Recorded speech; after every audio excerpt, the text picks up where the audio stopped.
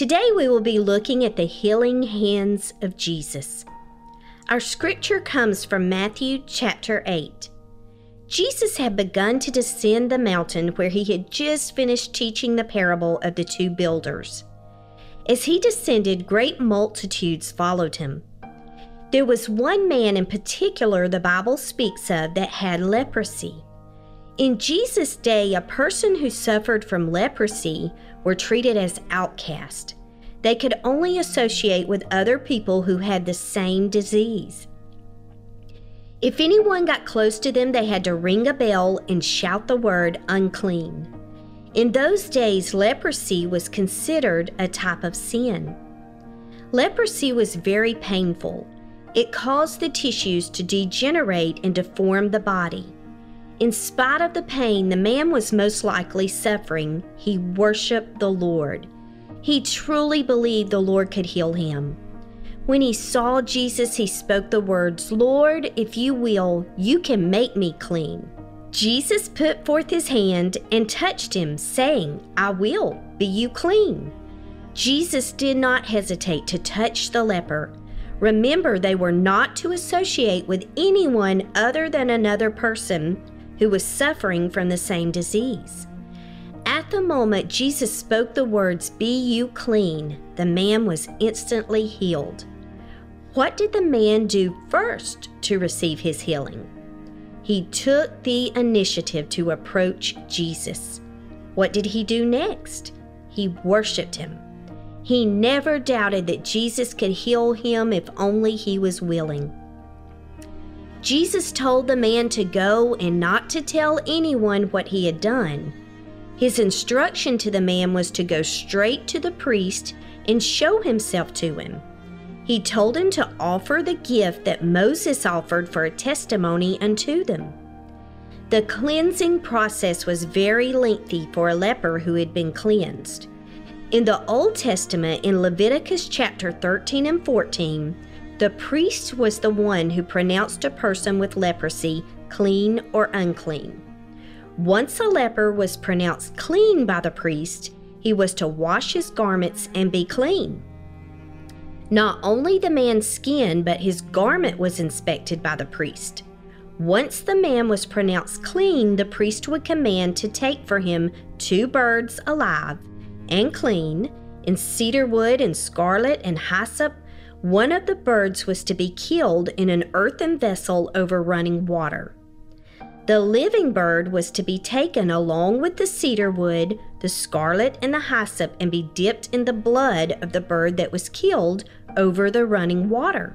The priest would then pronounce him clean, and the living bird would be loosed into an open field. The man who had been healed would then wash his clothes, shave off all of his hair, and wash himself in water that he may be clean. After that, he would then come into the camp and tarry out of his tent for 7 days. After the 7 days, he would shave off all of his hair, not only on his head, but his eyebrows and his beard. He would then wash his clothes and body in water, and he would be clean. On the 8th day, he would take 2 lambs without blemish, and 1 ewe lamb of the first year without blemish, and 3 tenths of fine flour for a meat offering mingled with oil, and 1 log of oil.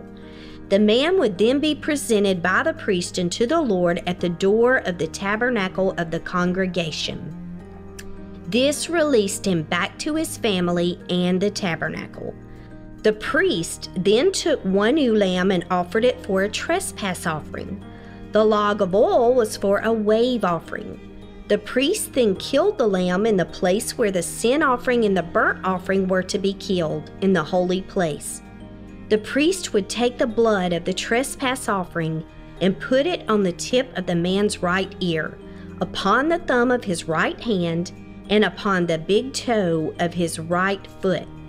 The priest would then pour the log of oil into the man's left palm. The priest would dip his own finger into the oil that was in the man's left hand. The priest would then sprinkle the oil before the Lord 7 times. The rest of the oil would be placed on the right ear, the thumb of the right hand, and the big toe of his right foot. The remnant of the oil would be poured on the man's head.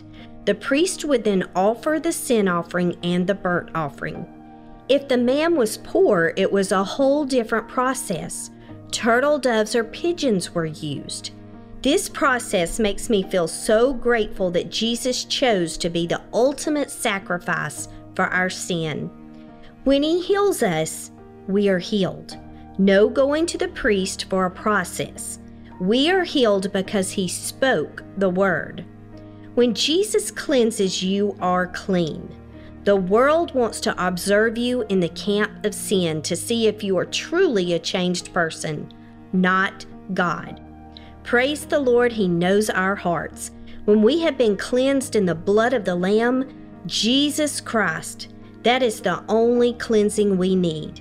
I'm sure the man who was healed of leprosy had no desire to turn back to the life of confinement and imprisonment.